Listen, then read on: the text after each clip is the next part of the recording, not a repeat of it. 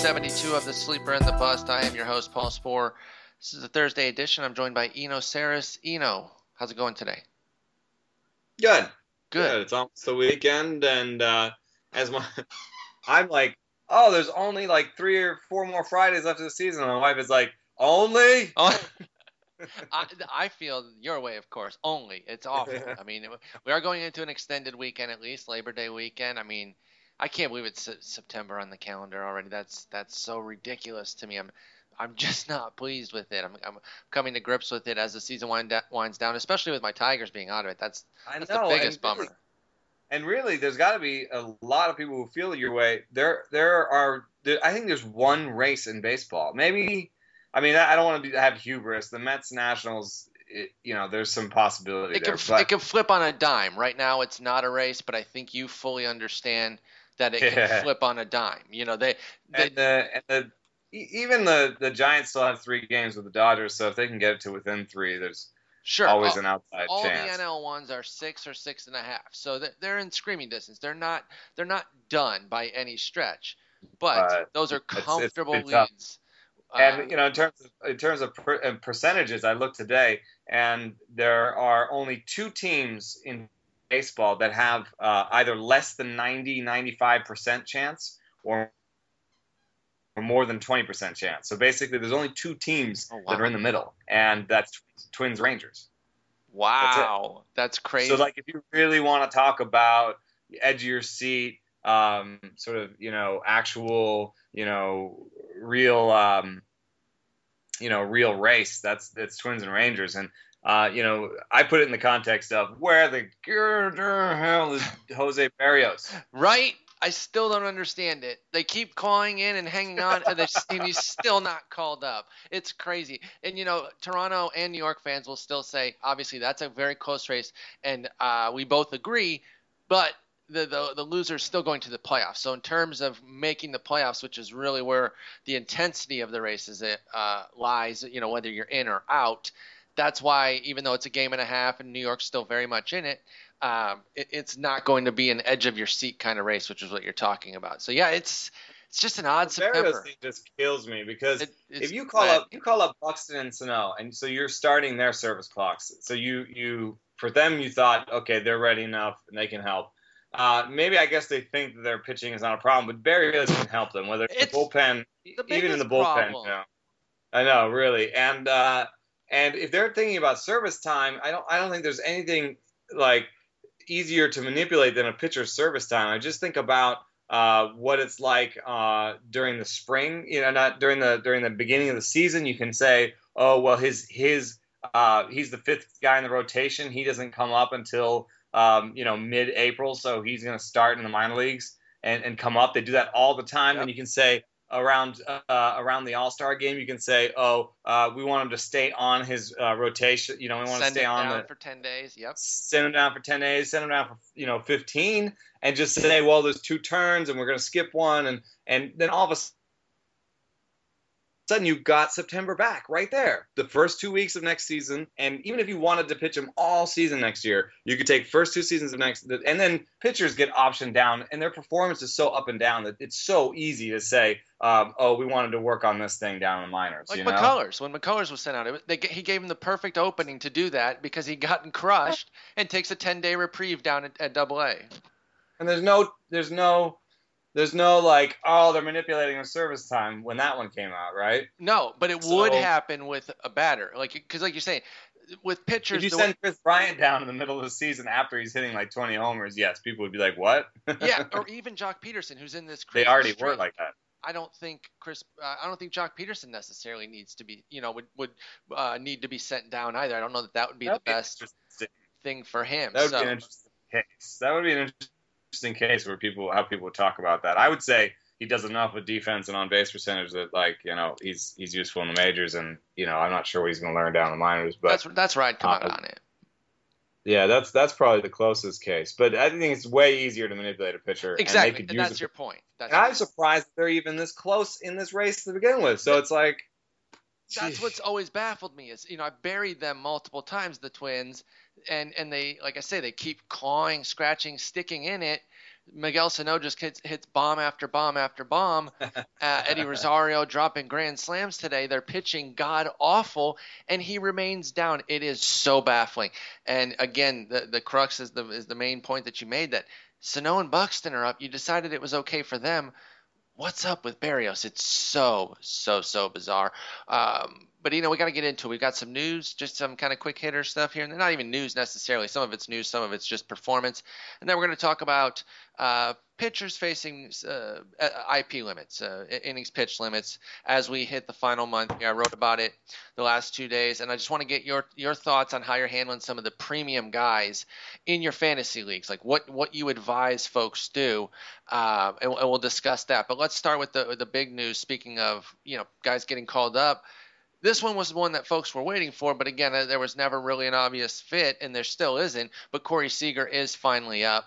I think that, if they wanted to start his clock back in June and make the switch, as we've said, that would have been fine. But after a while, it got to the point where you're not going to start him as your everyday shortstop, so just wait till September. And now he's here. How much do you think Corey Seager is going to play? Because that's obviously going to determine how valuable he is in fantasy. Yeah, well, Jose Peraza's hurt. His hammy hurts, so he's out like 2 to 3 days. Mm-hmm. Justin Turner had the most awkward slide known to man. Yeah. Does he? I mean, I think I know when he hurt it was when he did that thing at second base. Yes, and I don't think that X-rays were taken on it. I think it's a pinky. I saw a hand on Twitter earlier, so it's not trying to diminish it or whatever, but it is a pinky. X-rays were negative, but could have him miss a spot here and there where they just say, hey, give you a breather. They want what I believe some term him as Ginger Jesus to be playing when it matters most. I've seen that one around Twitter too. I can't recall exactly where I saw it to give full credit, but so I guess with him having being nicked up a little bit, Peraza out, that's going to open a few doors for Seager. Are we thinking just short and third, just third? What's the scenario? Yeah, so with Peraza hurt and Utley Manning second, Utley's got bone-on-bone degenerative knee condition. I don't know if they're committed to resting him or if he's going to retire at the end of the season or, how much life is left in him anyway. And they may just play him every day. So, their priority is winning games. I think, I don't think that their priority is getting Seager a taste. So, I would say that the most likely is that he's here for short-term help, basically, while Turner and Peraza are hurt, and he'll play at third base, and he may play a lot early on because Peraza and Turner are hurt. But then, and Peraza's not, I don't think, a great fit at third base. So I think basically you're waiting on Turner to come back. So if Turner's health outcome is fine, then in 3 to 5 days, you're going to have a little bit of logjam there, especially since Guerrero can go against lefties, and Turner is a capable third baseman. So all of a sudden you're asking. So let's ignore the first 3 to 5 days, no matter what happens. Mm-hmm. That's really. I mean, he could go and hit 3 homers in 3 days, and still, when Turner comes back, you're still going to have, an incumbent, a veteran, a person who's shown over the last 2 years that he can hit for power and less risky than Seager, and a team that's in first place. So I think he would go dwindle down to 2 starts a week after this week. So I'd say the over-under for him in terms of games started, since there's 4 more weeks after this, and I'm going to give him 3 to 5 in the first week. I'd say the over-under for him is something like 14. So you don't necessarily need to rush out and try to get him. I mean, here's the thing. The reason I was going to say, better the catch lightning can, from Tunnel, There's nothing else out there. Yes, I guess that's why. Because the reason that you can still aggressively go after him is there's nothing else out there. You don't need to save fab for anything. So yes, obviously do that. But This is a good level setting of expectations, because as great as Seager was in the minor leagues this year, an 829 OPS with 18 bombs and 545 plate appearances, he's not guaranteed to just play a bunch and dominate. Yeah, and here's a situation that I find I have leagues like this, and I know there's some people out there, and it's not the most common situation, but I'll cover it anyway. In some leagues you can't keep a guy once they get past 50 plate appearances or 150 or something like that. There's a certain amount of plate appearances. You have a choice between having to call them up, Sure. call them up to your major league squad or leave them on your minor league squad. I personally, unless you really need him, I would personally leave Seager on my minor league squad as long as possible, because I'd much rather have Seager as a minor league keeper going into next year than have to, push aside a major league keeper because I, got 40 ABs from him in September. That is a good point, and that does happen in a lot of keeper leagues that have kind of offset minor league drafts. I have an NL only league like that too, where there's a certain situation where you have to call them up or just leave them down and they stay down. So I do like that bit of advice. When I moved the qualification down to just 130 plate appearances since the All-Star break, so definitely not qualified for the batting average title, if you will. I got a top 10 hitter here who's going to surprise you. He's on the Washington Nationals. Do you want to guess who it might be? Well, I saw the rundown, so I can't. No, that's true. You know who it is. Well, it's not Bryce Harper, which would probably be everyone's guess. He's not in the top 10. It's Ryan Zimmerman, and he's been on fire pretty much again since the break. A 1023 OPS, but really just electric of late. And he didn't do all the good work in this 10 game sample, but his last 10 games he's got a 1346 OPS with 7 bombs. That's pretty ridiculous. 19 RBIs. I mean, he's on fire. Obviously, the key component here is health for Zimmerman, and maybe this lends credence to if they'd had him all year, they might be better, and then they're going to extrapolate that and all of a sudden keep Matt Williams. That'd be a terrible idea for them, but they might do that. Where do you stand with Ryan Zimmerman? Not so much the rest of the way, because I figured just ride him while he's healthy. Obviously, he's a high quality player. But where do you go with Ryan Zimmerman as a future play? 2016. He's going to be 31. He's going to be in his second season where he played fewer than 120 games. Because even if he plays the rest of the way this year, he wouldn't get there. He's got 91, and he had 61 last year. So durability is a question with Zimmerman. How do you see him as a hitter and a fantasy asset?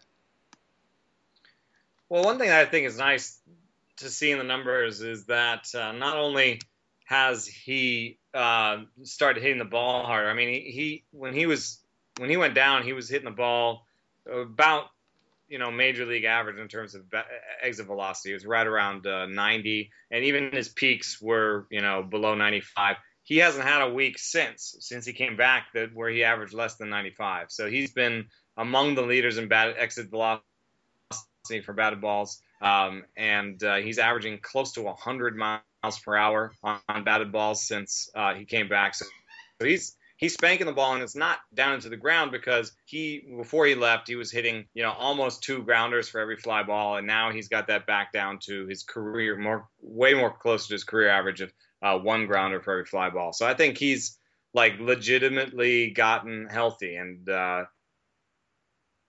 it's actually sort of amazing. His hard percentage since he came back, 78% in July, 50% in August, 57% in September. So those are really high. I mean, normally your high is in the 40s. So yeah, somebody in the 40s stands out. And he has Charlotte. That's really annoying. He has a season of 2 seasons of 40 in the past. 2 full seasons, 2012, 2013. So Zimmerman, that's been a part of his game. Actually, 3 seasons now I'm seeing. Geez, he can smash the ball. He hits the ball really hard. I didn't realize that he hit the ball quite that hard with such regularity. But is he somebody? So what's his qualification going to be next year? First base only? That's going to be the tricky part, right? Because, 89 games at first base. He's not, 1 game in the outfield. They're not going to go put him in the outfield. Charlotte, really, please stop doing that. So he's going to be first base only. He's never been a massive power threat. He does have a 30-homer season, but average per 162 is 25. What is that? Obviously, that hurts his value. So how do you see him? A second-tier first baseman, or would you only put him at corner? How does that play out? Again, 31 years old for Ryan Zimmerman as well. The projections seem to suggest that a full season of his work would be 260. I'm trying to do the math here real quick. Like 24 homers, no stolen bases, and then the runs and RBI depend on where they put him in the lineup. How his walk total, but he's been actually very consistent when it comes to strikeout rate and walk rate. So he's got a good set of skills in terms of getting on base. He's a decent at discerning balls and strikes. He's managed to keep his power better than David Wright. I mean, there was a time when we were discussing, him versus David Wright, and they have the Virginia connection and all that. He's managed to keep his power high when in. Obviously, just as many health issues, or more or less. It's hard to sort of decide at this point. But it'd be hard to project him into more than 500 plate appearances given his health. But at least he's ending this season looking healthy. Yeah. Whereas last season he just never really looked any good. So I think I would feel most comfortable with him if it was a 15-team league, as if I tried to have basically where I tried to get like the 15th best first baseman and the first or second or third best corner infielder. So if I decided to wait a long time and then did like a Duda Zimmerman situation, maybe an OBP or something. Yeah. I feel pretty good about that, and I might be able to get a little bit more out of corner infield than some people, and get a little bit less out of first base than some people, and do well in the long run. But I'd feel a little bit iffy, like depending on him as my first baseman. Yeah, sure. I don't think I could do it. So that part is really going to hurt his value for sure for Ryan Zimmerman as first base only. But here's the thing: unless he continues to basically hit at the clip of his last 10 games for the rest of the month and into the first week of October, his OPS is going to end the season, below 800. So he's not going to show up all that well when people are kind of doing their research. He's going to basically, what I'm saying is Zimmerman's going to be pretty cheap and undervalued. So I do like him as a people will forget corner. This stretch pretty easily, especially if they had one or two teams and they weren't paying attention at the end of the season. So I think he will provide some possibility for it being cheap. Yeah, he could be a sneaky quality corner. I want to talk about one of the guys from your favorite team, the Mets. Another rookie, Weird, who's playing well this year. Not quite getting the accolades of the others who have been destroying it all season, but in 31 games, Michael Conforto has a .311 batting average, a .396 OBP, and a .567 slugging, good for a .963 OPS. 5 homers, 13 of his 28 hits have gone for extra bases, 13 walks, 20 strikeouts. Looking really good. It's 106 plate appearances. But what do you think so far of the 22-year-old Conforto? He's been hitting the ball hard, and he looks like almost like a traditional. When you look at the numbers, he looks like a traditional pull lefty. And you think, well, maybe his BABIP will go down, and his slugging can stay high. But the other day he hit an Oppo homer that didn't leave the yard like 8 rows deep, and it might even have qualified as a just enough, but because it cleared the wall by about 2 feet maybe. But it made me feel like maybe these Oppo numbers aren't set in stone yet. And even though pull and Oppo tends to stabilize pretty quickly, he looks like a pretty advanced hitter when I watch him, and the plate discipline seems to suggest that. So I wouldn't be surprised if this is sort of the first incarnation of Michael Conforto, and that the next one has a little bit more opposite field to him, and just as much line drives, and he manages to keep the batting average on balls in play above 310 or so, 320,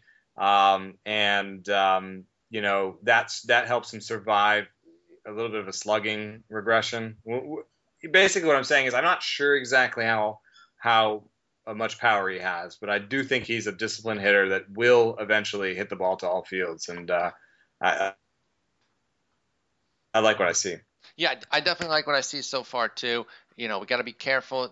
Sometimes these small samples for guys can really be over influential on their fantasy value the next year. I always think about that Brett Laurie season that he had, where he had about 150 plate appearances, which isn't too many, too different from what Conforto's likely going to end up with. And it looked amazing, but it was 150 plate appearances, and it feels good because it's a triple digit under the plate appearances, but that's still a very small sample. So even though there's a lot of good to like here, that power might be a little misleading with Conforto. Didi Gregorius is dominating of late, and dominating is relative. Let's be clear. I mean, a very recent vintage, he's got some crazy streak going, but I'll just cut it off at the half there. And he has an 826 OPS in the second half. And again, relative for Didi Gregorius, that's raking because he had like a 613 in the first half of the season, and he was looking like, pretty completely worthless there. As a glove first shortstop who wasn't that overwhelming with the glove. 619 was the number for the OPS in the first half, but now 826 in the second half. Showing a little bit of punch, but mostly batting average kind of stuff. What's the future outlook for Didi Gregorius? He is still just 25. He only has one fullish season, a 404 plate appearance season under his belt. So what kind of hitter are we looking at here? One that can ever become mixed league relevant, say 12 teamers? I don't know. I mean, if you look at his BABIP by month, it's like 255, 254, 286, 352, 345, 333. So, and if you look at the halves, it's 271 for the first half, 359 for the second. So, it's nice to see that ISO at 123, but even ISO can be affected by BABIP. I mean, it's, even though it tracks out singles, you can get lucky on doubles. So, I don't know, man. I will say that in my score sheet league where he's been a backup to Alcides Escobar, I've been, I eased him in as the starter against righties at some point, and I may keep him over Alcides Escobar because there's possibly some upside and power beyond Escobar, and steals aren't that valuable in score sheet. And the defense is valuable, but that's why I mentioned that it's score sheet, because it's, his defense is valuable there. If his defense is not valuable to you, even with a hot streak, he's going to get lucky to hit 10 homers or steal 5 bases. Yeah. And it's just, you have to, if you compare that with 333 batting average type stuff, but he doesn't really, I don't think he has the skills to have a 333 batting average. I mean, his strikeout rate's much too close to normal. And, he doesn't have like doubles power that might fuel like a 340 BABIP or something. So I think if you look at the career, like career line or each season line, that's pretty much what you can expect. I mean, it's not like he's super young anymore. 25, you can expect a little more growth, but I don't know if you're expecting him to really, take off from there. Explode. Yeah, that's fair. I sold his defense a little short earlier when I said he was a glove first who wasn't playing that well defensively in the first half. He's grading out pretty well defensively, so at least by the metrics, better than what I had thought, because I know that didn't look good last year when I saw him, and the few times I saw him this year, I didn't recall it looking any good, but Gregorius is at least average as a shortstop, and that's fine. It's the toughest position out there. Rather have him than Ahmed or Owings. Oh God, yes, absolutely, absolutely. That would in a second for the defense alone, even if they were equal bats. Yeah, I would take him as an upgrade there for sure. Last guy before we talk about these young arms on pitch limits. Jay Bruce has a 0 WRC plus in the last month, and for some reason that's funnier to me than a guy with a negative. I don't know why. I know sometimes depending on what kind of sample you're looking at, the WRC plus can actually be in the negative, but just a flat 0 is pretty hilarious. And Bruce has been an interesting case, and I'm wondering what might have happened, because he was trending extremely well, and I realize that months are arbitrary cutoffs, but he was improving month to month from an OPS standpoint. So he was on an inward, plane there with his season, hitting 5 homers in 3 of the first 4 months, and only hit 2 in in May, but had a good OBP to kind of make up for it, and then just fell off the map here in August and early September. 978 was his OPS in July, and then 477 last month, and just 333 in 9 plate appearances so far. So he's been brutal now for a month plus. What's the situation with Bruce? Do you think this is an injury or what's going on? Because he was on his way to a good season. I wouldn't be surprised if something's hurting because, a couple things. The ground ball fly ball rate went the wrong way. I mean, he's supposed to be a guy who hits the ball in the air, and the only 2 months this year where he's hitting more grounders than flies has been August and September. So that's not good. And I remember him saying to me when his back knee was hurting that made him hit over the top of the ball and hit ground balls. So that suggests something. And then the other part is, of course, that he usually is an asset in on-base percentage leagues. And, he went from, 16% walks in March, 12% in May, 11% in June, 6% in July, 4% in August. It's not doing any damage. They're not afraid of him. Yeah, so... Well, I don't know. I mean, until August, his ISO was, like 250. No. I'm saying in August. I was saying specifically in August where it jumped down to like 4%. That's pretty wretched. No. He'd been great.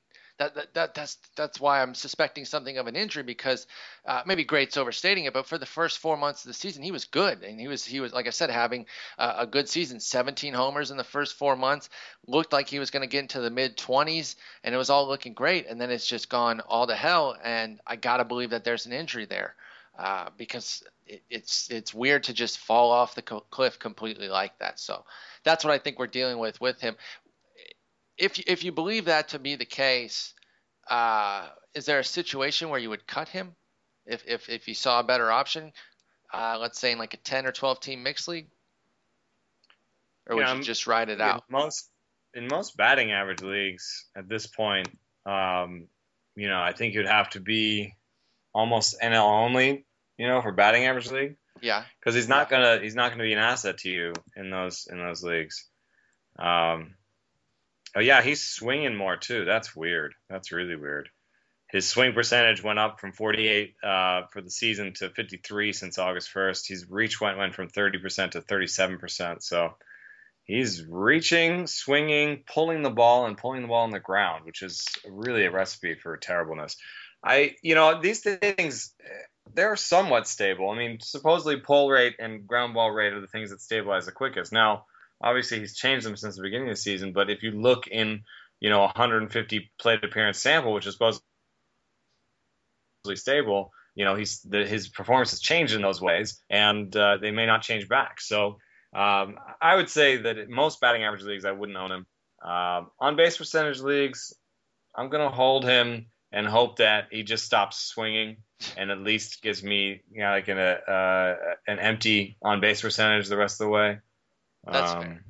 That's fair. Man. I think you can. If he is actually hurt, they it's not like the Reds have anything to play for, so he'll get shut down. I think that that's the only thing that says to me that he's not hurt is that if he was hurt, he could just quit playing. That's true. He could. Maybe he doesn't want to though.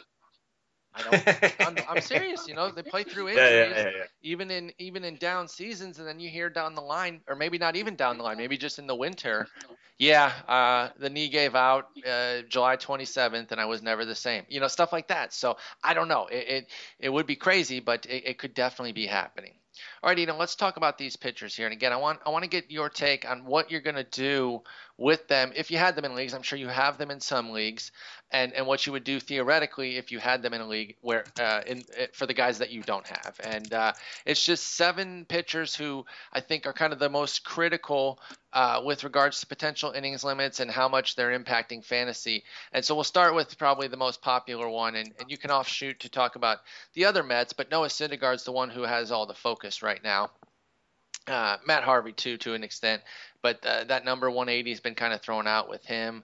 But we haven't heard any number with Syndergaard. It's been kind of vague, and I talked about in the articles that I wrote, I talked about the plus 20% that you and I like to use, and he's already exceeded that based on last year for Syndergaard. That would have put him at he hasn't exceeded that just yet. That 160 is what that would give him, and he's already got 152. But he'll break it, just in the next 2 starts, maybe in the next start itself. So he's going to break that. The trick with the Mets, obviously, is that they got to try to get him through October too, assuming that they, depending on how far they go. So they can't just expire whatever's in the tank here in September. They've got to be thinking about the rest of the season. So I think he's the scariest one right now, because the Mets do not care one bit about our head-to-head playoffs or our roto ratios and strikeout races and what have you. I think you need to make a plan. Where do you stand with Syndergaard? Because I think he's going to get shut down personally. Or not shut down, but skipped enough to where he's not giving you enough value. Yeah, I guess I have only a slightly different tweak on that, which is the Mets have stated that they have a plan for the entire rotation, and that they pretty much implemented it every step of the way and told people that this is part of the plan. Logan Verrett is going to spot start for Matt Harvey today. Yeah, they've got like a 7-man rotation with Matt's back. Yeah. So, but now that Matt's is back, they said it's 6-man the rest of the way. But 6-man plus they'll probably find a guy to skip at the back end of the rotation. Probably Syndergaard, because Matt's is the guy who actually has the most innings. Absolutely. Beyond even Harvey. Yeah, Nice gets injured all the time. So I think Matz and Nice will make their starts from here on out, all of them. And Syndergaard, I think you could expect 4 starts out of Syndergaard is basically what I'm saying. I don't think he'll ever get shut down. It'll be very hard to own, especially in head-to-head and stuff. And there may be a week where he doesn't get any starts. But I think in the end, most likely he gets 1 start a week the rest of the way. Yeah. So 4 or 5, however that works out. I think it will be closer to the 4. They may shut him down the last week if they're in the playoffs, but these guys aren't in the playoffs until they're in the playoffs. So I think they're going to play, and I think that they're not going to be the Nationals where they say Noah's not going to pitch for us in the postseason or anything. They're not. I think that they no, they're not going to do. Rather take advantage of that and try to move forward. I mean, they have enough depth where even if they did have an injury, they could they'd still have a 5-man rotation for next year. So I think Syndergaard is scary, but not so much as I think the next one on the list is scarier actually. Okay. Maybe the talent isn't as high, but no, that's probably fair, and I think that's why I rate Syndergaard as the scariest because I've got him for about 20 innings left. We don't know when they'll come. Hopefully there's some advance warning, but again, the Mets don't care about our fantasy leagues, so that's going to make it tough. Raisel Iglesias. What I'm saying, Raisel Iglesias. What I'm saying is that there's a little bit more warning with Syndergaard because they told us there's this plan. They said it's 6-man basically. That's true, and I said that in the piece. I said if you haven't made the plan already, you should have been making the plans all summer. You do need to have a plan in place, some pitcher that you can rely on, but not that this is not new. The warning bells have been going off all year saying that we're going to do something here. I'm just saying if he was your ace and your other pitchers didn't work out and he rose up as your ace and you're thinking that you're going to have him head to head in the finale, you might not. But yeah, let's move on to Raisel Iglesias because he is a very tricky case because he didn't even pitch last year. And the last time he pitched this season was 83 innings in 2013. So we can't even figure any sort of measures that they're going off of with percentages or anything like that. They said they have a number in mind, but they're going to kind of play it by the field sort of bit with him. And if he's fatiguing, they'll go look at it from that standpoint. But I agree with you. He's very difficult because they could just happen out of nowhere because they have no incentive to keep playing. It's very easy for them to just say, you know what, we had one tweak, he's done. Yeah. So and Rosecrans, with Iglesias. Yeah, I asked Trent Rosecrans about this particular issue because I think Iglesias is going to be. I'm going to be the high man on Iglesias next year in rankings. I think he's shown everything he can show. Yeah, I mean he's shown 3 legit pitches. He's ironed out a little bit of his velocity late in the game issues. He gets ground balls. He hasn't really shown homeritis. When I watch him, I like what he's doing. There's some inconsistencies. He's got crazy arm slots, but it's not quite on the level of Roenis Elias or something, or he's not an El Duque necessarily. But I think he's a good pitcher, and right now have a hard time owning him beyond almost. I think you just have to treat him as a spot starter because, like you said, in the case of the Mets, there's a little bit more like we have a plan. Here's our plan. With the Reds, it's like we have a plan. We're not going to tell you. Don't worry about it. Yeah. Well, and it fits with the whole thing about you mentioned Trent Rosecrans, Brian Price. The whole situation there about the media, they're not going to run out. Price is not going to run out and start telling the media their full plan because how does that help the Reds? It doesn't. But also the piece that Rosecrans wrote, they said we have things we're looking for in terms of fatigue, and we haven't seen them yet. So yeah. I suppose that's the kind of stuff that we see in our injury factors, which would be declining velocity, beginning of the game too.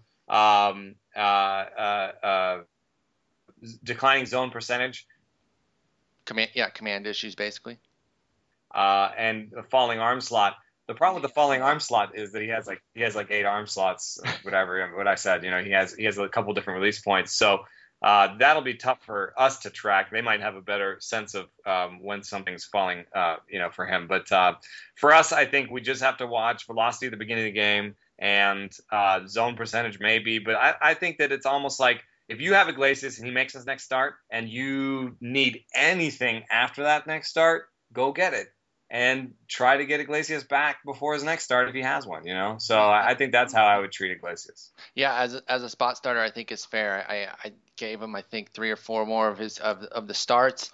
It could just come at any moment. I could also see them giving him the full allotment if he is feeling great and if he does continue to dominate too. That's the crazy part about it. And in the scenario that you're talking about where maybe you got to go get something else and you end up cutting him, somebody else picks him up and uses him, that would be really tough to watch. Somebody snake him back up in a mixed league and then use him maybe to beat you in a finale. That'd be crazy. Let's talk Carlos Martinez. This is another one where the writing's been on the wall all year. So if you don't have a plan, it's really on you. I understand if you're relying on him and you don't want to lose Carlos Martinez. He's been fantastic, but this is a guy who's been in relief primarily for the last 2 years.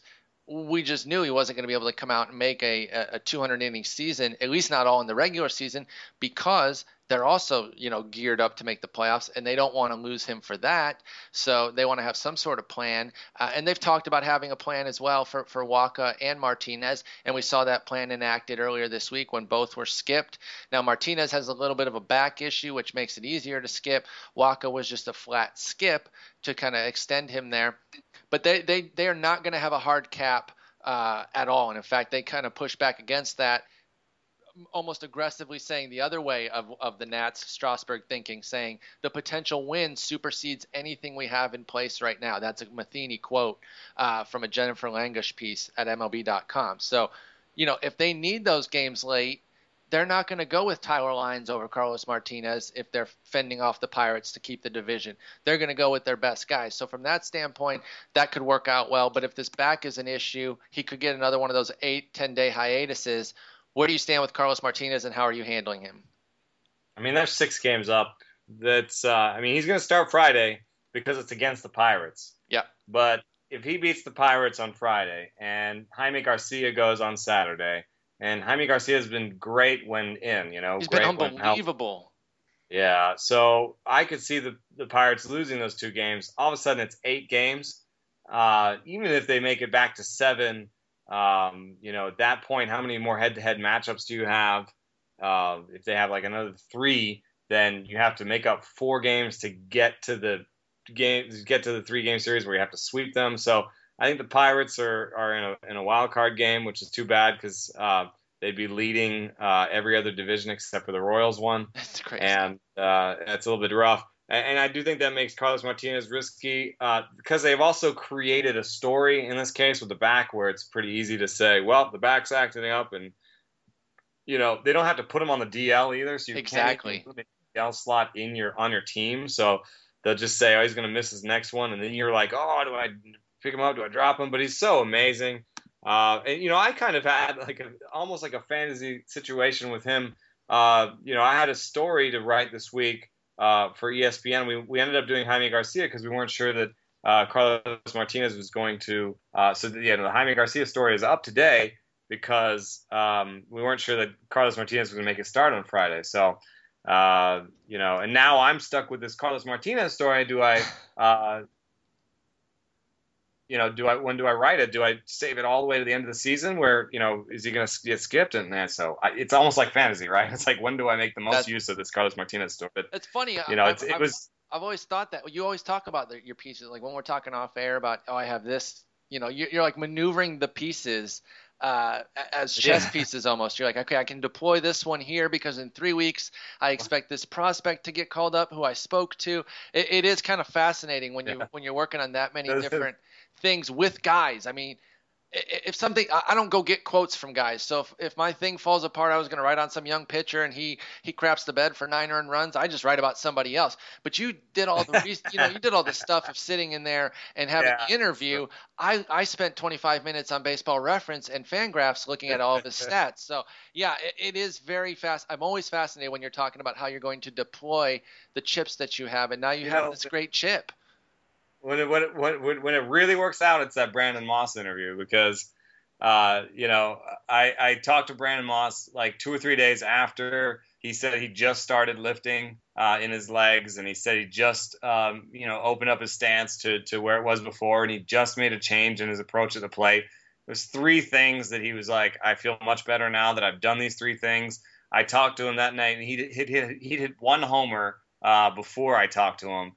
And then he hit like another homer over the weekend. Then I wrote the piece, and the night before I wrote the piece, he hit a walk-off homer. And the day I wrote the piece, he hit a homer, and like he's on just fire. Been, like, super on fire. And I was like, here's why.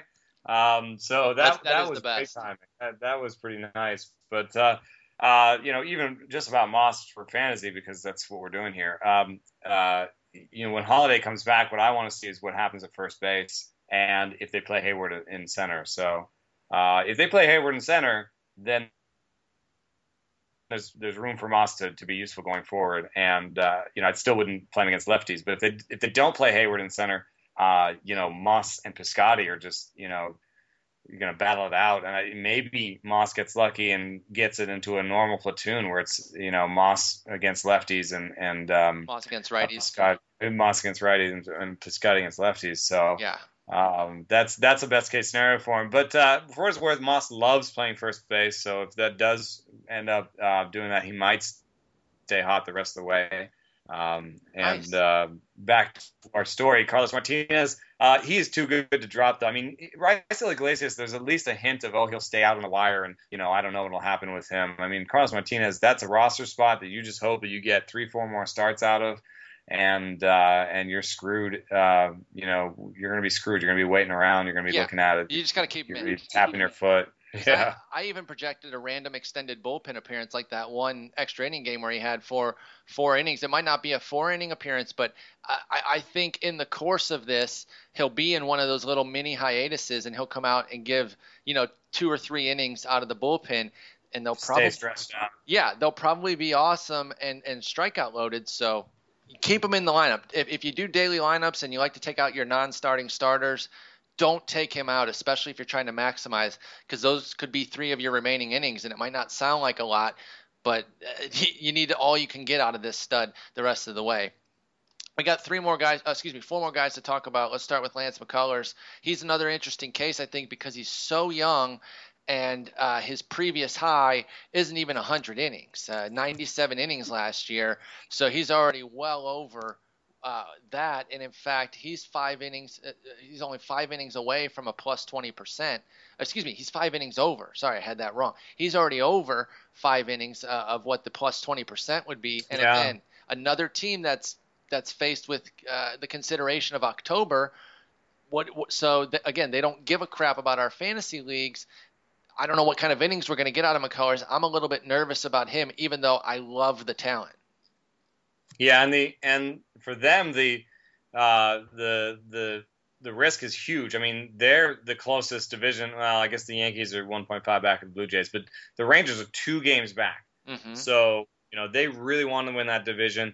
And if there was any team that didn't follow a 20 or 30% guideline, or didn't follow along with the rest of the league in terms of innings limits, I think it's probably going to be the Astros. I mean, they've got Mike Fast there, extraordinary pitch FX guy who knows all about Josh Kalk's injury zone. So I'm sure that their plan is a little bit more like the Reds' plan, where it's like we're monitoring. We've got we know what to look for. We're looking for specific things in the numbers, specific things in his arm slot, specific things about bite and velocity and this and that. We maybe even have sensors on him in workouts, because that's part of the Marcus Stroman comeback. Was that Marcus Stroman? They sort of managed the stress on each part of his body with these biophysical. This like bro that he wore, this little bra thing that he wore that anyway, it's a great story by Lindbergh. But anyway, with McCullers, I'm sure that it's the Iglesias story where, and it's also the Martinez and Syndergaard story is too good to drop. I mean, there's going to be more names on our list that you can sort of drop and hope that either he doesn't help your opponent or you get him back. This is not one of those names. McCullers I kept through his minor league hiatus. Ditto. This is a great pitcher who's made a big advance from last year and who's the projections aren't going to even give the right love to. So good luck. I think that. Yeah, I think actually of the group, 21-year-old, whereas Noah Syndergaard has had forearm tightness issues, and they've already talked about managing his limit innings, and they've already talked about managing Harvey's innings, and they're doing the 6-man and everything. Lance McCullers was I think a little bit more straight up, where they were like, well, we don't want him to go to 220 this year, so they gave him some time off. And, they're at this point, I think it's all hands on deck. But here's the thing, too. This is also a team that's done tandem starting in the minors. I could see him being on the back end of some tandem starts. I mentioned like a Brett Overholtzer or Dan Straley. They go 3 innings. You bring McCullers in for 3 innings. So this is another guy. If you have daily rosters and you're prone to putting in relievers for your non-starting starters, he's another guy I wouldn't do that with because I expect some missed time, whether it's time between starts sort of thing. But again, he could come in and give you a nice surprise 3-4 innings. Yeah. Yes, and you got to have those. So don't take a guy like Lance McCullers out of your lineup at any point. I don't think because again, unless you know something, unless they come out and say something. But there's going to be some missed time because they just can't run him ragged all the way through.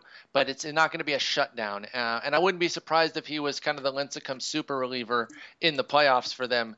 As well, maybe start in the division series and then in the LCS and beyond, maybe as a super reliever. I don't know, but that's irrelevant to us on the fantasy landscape. We just got to get to the finish line. We got a few more guys here. We got Taijuan Walker, who's who's kind of rebounded on his season. Remember how brutal the start to Taijuan Walker's season was. It was looking like an utter disaster. Of a season for him, got off to, in fact, the bottom line numbers still don't look appealing. You look at a 4.51 ERA, and some of you might be thinking, what, he's still not very good. But he had an 8.13 ERA through his first 6 starts. That's going to put you in a big hole and kind of mask the fact that he has a 3.75 ERA in his last 21. And that's not even over the top special at 375, but it is useful. 121 strikeouts in 132 innings, 26 walks. He's had, ups and downs really, but more ups than downs in these last 21 starts as opposed to just pure down to start the season. So he's coming up. He's already passed what he's done recently for Taijuan Walker. How are you handling him? Again, we got another team that they don't care. They're not in it really, so they can just shut him down at a moment's notice. He's coming up against the plus 20, about 2 innings away from the plus 20%. Taijuan Walker, are you hanging on to him? Do you think he's going to get shut down at all?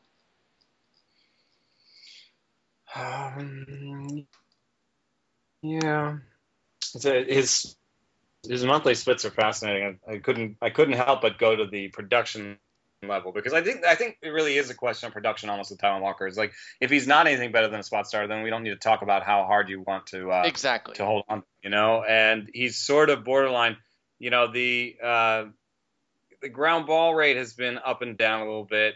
and the infield fly ball rate has been up and down. He's a very, very interesting guy. The strikeout rate is down in August, but finally the home run rate is manageable. I mean, he gave up way too many home runs, even in the good stretch, and the good stretch was really good. Between May, June, and July, he struck out a batter per inning, and he had above average walk rate, but he still gave up, like 1.5 homers per and nine. Several multi-homer games. When it rains, it pours. Yeah, so I think he's improved his command with a couple of the pitching mix decisions that he's made.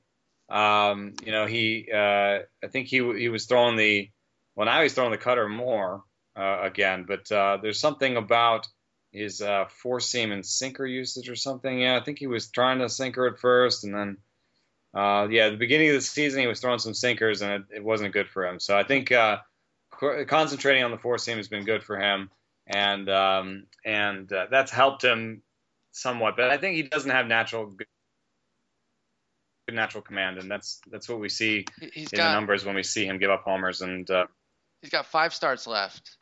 5 turns left. How many of those do you think he makes? He had last year, he had 111, 116, 120, 130 innings. Mm-hmm. So he's at 160 over 130. He's at 153 after 129 last year. Now the piece I found says that they estimated for him a rough 175 inning cap, based on kind of the way they work their numbers in Seattle. That would almost get him there. That's 22 innings left, probably good for about 3+ starts, and he's got 5 turns. I think if he's pitching well and we're not seeing signs of fatigue, that sort of thing, after these three starts, then the 4th and 5th starts, I think they'll give him to him. But I do think it'll be more of a performance-based thing like you're talking about, where if he's pitching poorly, first off, we don't care, but also the Mariners will probably just say, we'll scrap it. No, I think they're in cover your ass mode. I think I'll disagree on this one, because they fired their GM, and they don't necessarily have a GM in place that wants to be responsible for Taijuan Walker's injury. So if they said at any point that it was 173 innings or something, 175 innings, I think it'll be a hard cap. I think that because they don't have anything to play for. Yeah. And they don't even have a GM that can make this kind of decision, So that's fair. I accept I think everyone would be looking over their shoulder and being like, well, what do we do now? And that's then 3 starts then. That's 3 starts, and if they're all in a row, then you're going to be without him for those last couple of weeks. If they spread him out, that's probably more of a nightmare scenario. And I don't think that they get any use. Like, spreading out is the kind of thing you do if you're the Mets and you're trying to keep them with you to the playoffs. I think they'll just go bang, bang, bang, and then shut it down. Then if they are going to do a hard shutdown, it's just going to be 3 in a row. Who cares about getting him to the finish line? He can stay with the team the rest of the month. It's not like he goes home. He'll stay with the team through the end of the month. But okay, that's fair in terms of the what you present as to why they would listen to the 175 firmly. I can accept that. We got 2 more guys to talk about. One on opposite ends, I think. One definitely being shut down. The other probably not being shut down. Let's start with Joe Ross. I can't see any way that he's making it to the finish line here. They're talking 2 starts about. The Nats talk about a plus 25% cap, which would give him 153 innings. That leaves 8 innings left. Again, I can see 2 starts unless they desperately need him, unless Roark comes in and maybe gets pounded. I don't even know then. I don't think that they're going to push Joe Ross too far. What do you see on how many innings you said they gave? How many innings did they give him? They do a 25% increase? Yeah, they do a plus 25%, which would be 146. And he has 143. No, but he got last year. He got 122. Oh, I see. Yeah, last year he got 122. Yeah, it's too bad they didn't push him in San Diego a little bit more last year, because 2013 he had 122. So he could have had a couple more innings with San Diego. Maybe he had an injury or something, but they didn't push him as hard as they could in San Diego, and that would have given him more innings this year. And we know the Nationals are willing to go to They'll shut down much better pitchers than Joe Ross. Not that he's not, he's been great, but they'll shut down ace pitchers. So they're going to shut him down. That's what I'm saying. You're not going to get the full complement of his of the turns for Joe Ross. I think you've got 2 starts. So you got to have a plan ready. He's leaving your rotation, and he's been crushed a little bit by 3 very good teams of late, all on the road: the Dodgers, Giants, and Cardinals. And I'm not excusing it. I mean, it's just good teams are beating the young pitcher on the road. He needs to figure out how to beat quality teams away from home. So the ERA is at 3.50. So you might not think you're missing too much, but he's one strikeout away from a strikeout per inning and a 107 WHIP. So you're still getting a lot, even though the ERA is a little bit artificially too high, I think. He looks like exactly like his brother to me. I mean, the changeup is just as bad. He doesn't quite have the same velocity, but he's younger, and I think he could actually, normally you don't put on velocity, but he could be a little bit bigger. His brother's bigger. Mm-hmm. So I think, there's a little chance that he actually is like basically his brother, Redux. So I have no problem with that.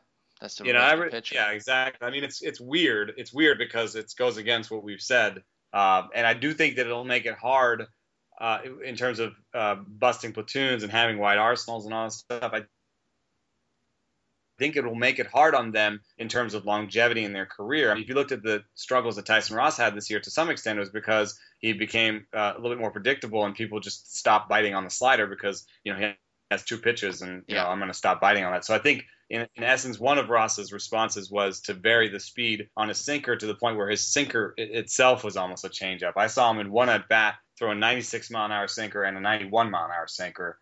And, maybe the 91 mile an hour one was a changeup, but he says he doesn't throw a changeup. So I think he's finding a way to mix and match his fastballs. At least he's like working at it. Right. And Joe Ross, he may do it. He's throwing the changeup more than Tyson ever did. So maybe he'll either improve the changeup or, find a grip he likes or something. But either way, those guys, there's always gonna be a little whiff of something about them. And in this case, it's the shutdown. In the future, it may be predictability, velocity loss, lefties teeing off on them, command stuff. He's shown some of his brotherly flashes. I would never want them to be my fantasy ace in a dynasty league, or I would get really nervous about that.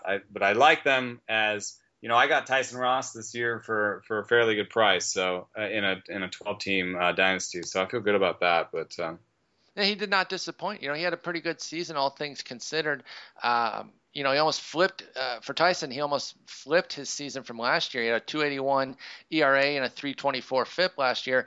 This year he's at 3.27 on the ERA and 2.87 on the FIP. So 2 very similar years, or 2. I guess they're a little bit different, but overall they're both very good. It's just maybe was a little bit luckier on the ERA side last year and a little bit unluckier this year. But you're not sneezing at either with all those strikeouts. The whip's a little bit of an issue for him. That's where his brother has him licked, at least this year, with that 267 BABIP, giving Joe Ross that 107 whip. All right, last guy on is Luis Severino, and everything I found said there is no limit. I found a piece from when he first came up, found a piece from today, both of which have said, nope, he's got gas in the tank. This was our trade acquisition, as we always, kind of said, and he's going to keep going. So I think you can proceed with confidence here. I'm going to take them at their word. They've got the bullpen so that he can go 5 or 6 innings at a time, and they don't really need him to do much more. Yet if he's rolling, I'm sure they'll let him do it. Where do you stand on Luis Severino? Another young guy, but who, for all intents and purposes, doesn't seem to have any sort of limits. I did a piece on the rookie jitters when he came up, and I found that between the first and fifth inning of your debut start, the average pitcher lost 1.5 miles of velocity. So there was that was what I called the kind of rookie debut effect, or the adrenaline effect, and he didn't have that. So he came up throwing 96, and in the fifth inning it was 96, and in the fifth start it was 96. So this guy, he's got the velocity. There's no sign of decline. The options for the team are pretty bad. The only thing they could do is try to stretch him by kind of going to a 6-man with CC when CC's knee is okay, but the news on CC is that he may not come back this season. And at this point, with the homers that he allows, it may be that Adam Warren is a better situation if they want to stretch Severino. But I'll defer to their own words in the matter. I think you do want to see, at the very least, we're watching him or we're looking at him before you get nervous. So, I mean, Severino is a young man with a lot of gas. And, the only question with him is like the aren't great. And I think what isn't of great? All the guys, maybe Joe Ross, the mechanics. Oh, okay. The mechanics I don't think are that great. No, and he's fair. He's a little bit like Joe Ross and the Ross brothers in terms of not really using his lower half and kind of just throwing with his arm. And with Carlos Martinez,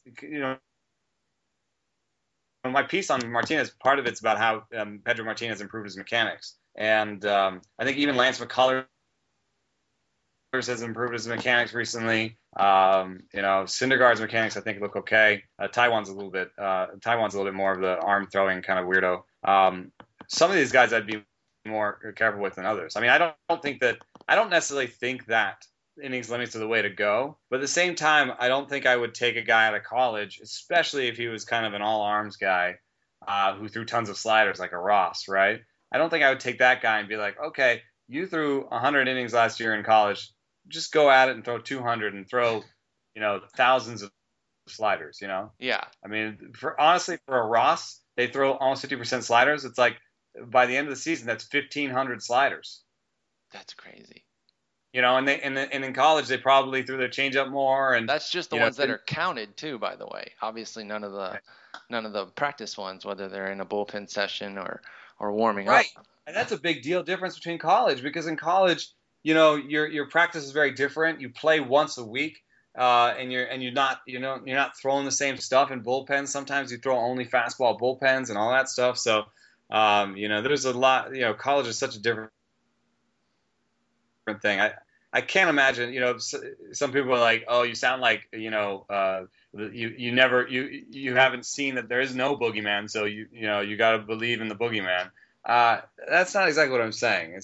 I think that there's enough people, like Paul Goldschmidt told me that the college game is physically different, demanding. It's physically different. Paul Goldschmidt told me he had to change his entire workout regimen in order to become a better pro player. And we've seen, the reports on Paul Goldschmidt coming up saying he's fat, he's slow. Well, you know what he said? I wanted to be powerful in college and be powerful once a week. And the best way to do that was to be kind of fat and slow. I mean, to be as big as I could and just hit the ball hard. When I got to the pros, I said, oh my God, I got to, play defense every day. I got to play every day. I got to bounce back. I got to, so then the priorities became different. It became about what he was eating and how he was working out every day, and, how much he could bounce back and how he could keep his weight on, but not get too heavy during the season. So I think that's exactly the same thing with the pitcher. It's like, man, it's not the same game. It's not. You're really going to just take a guy out of one game and just stick him. I mean, I don't know if 20% is right. And I've had an argument with someone where they said,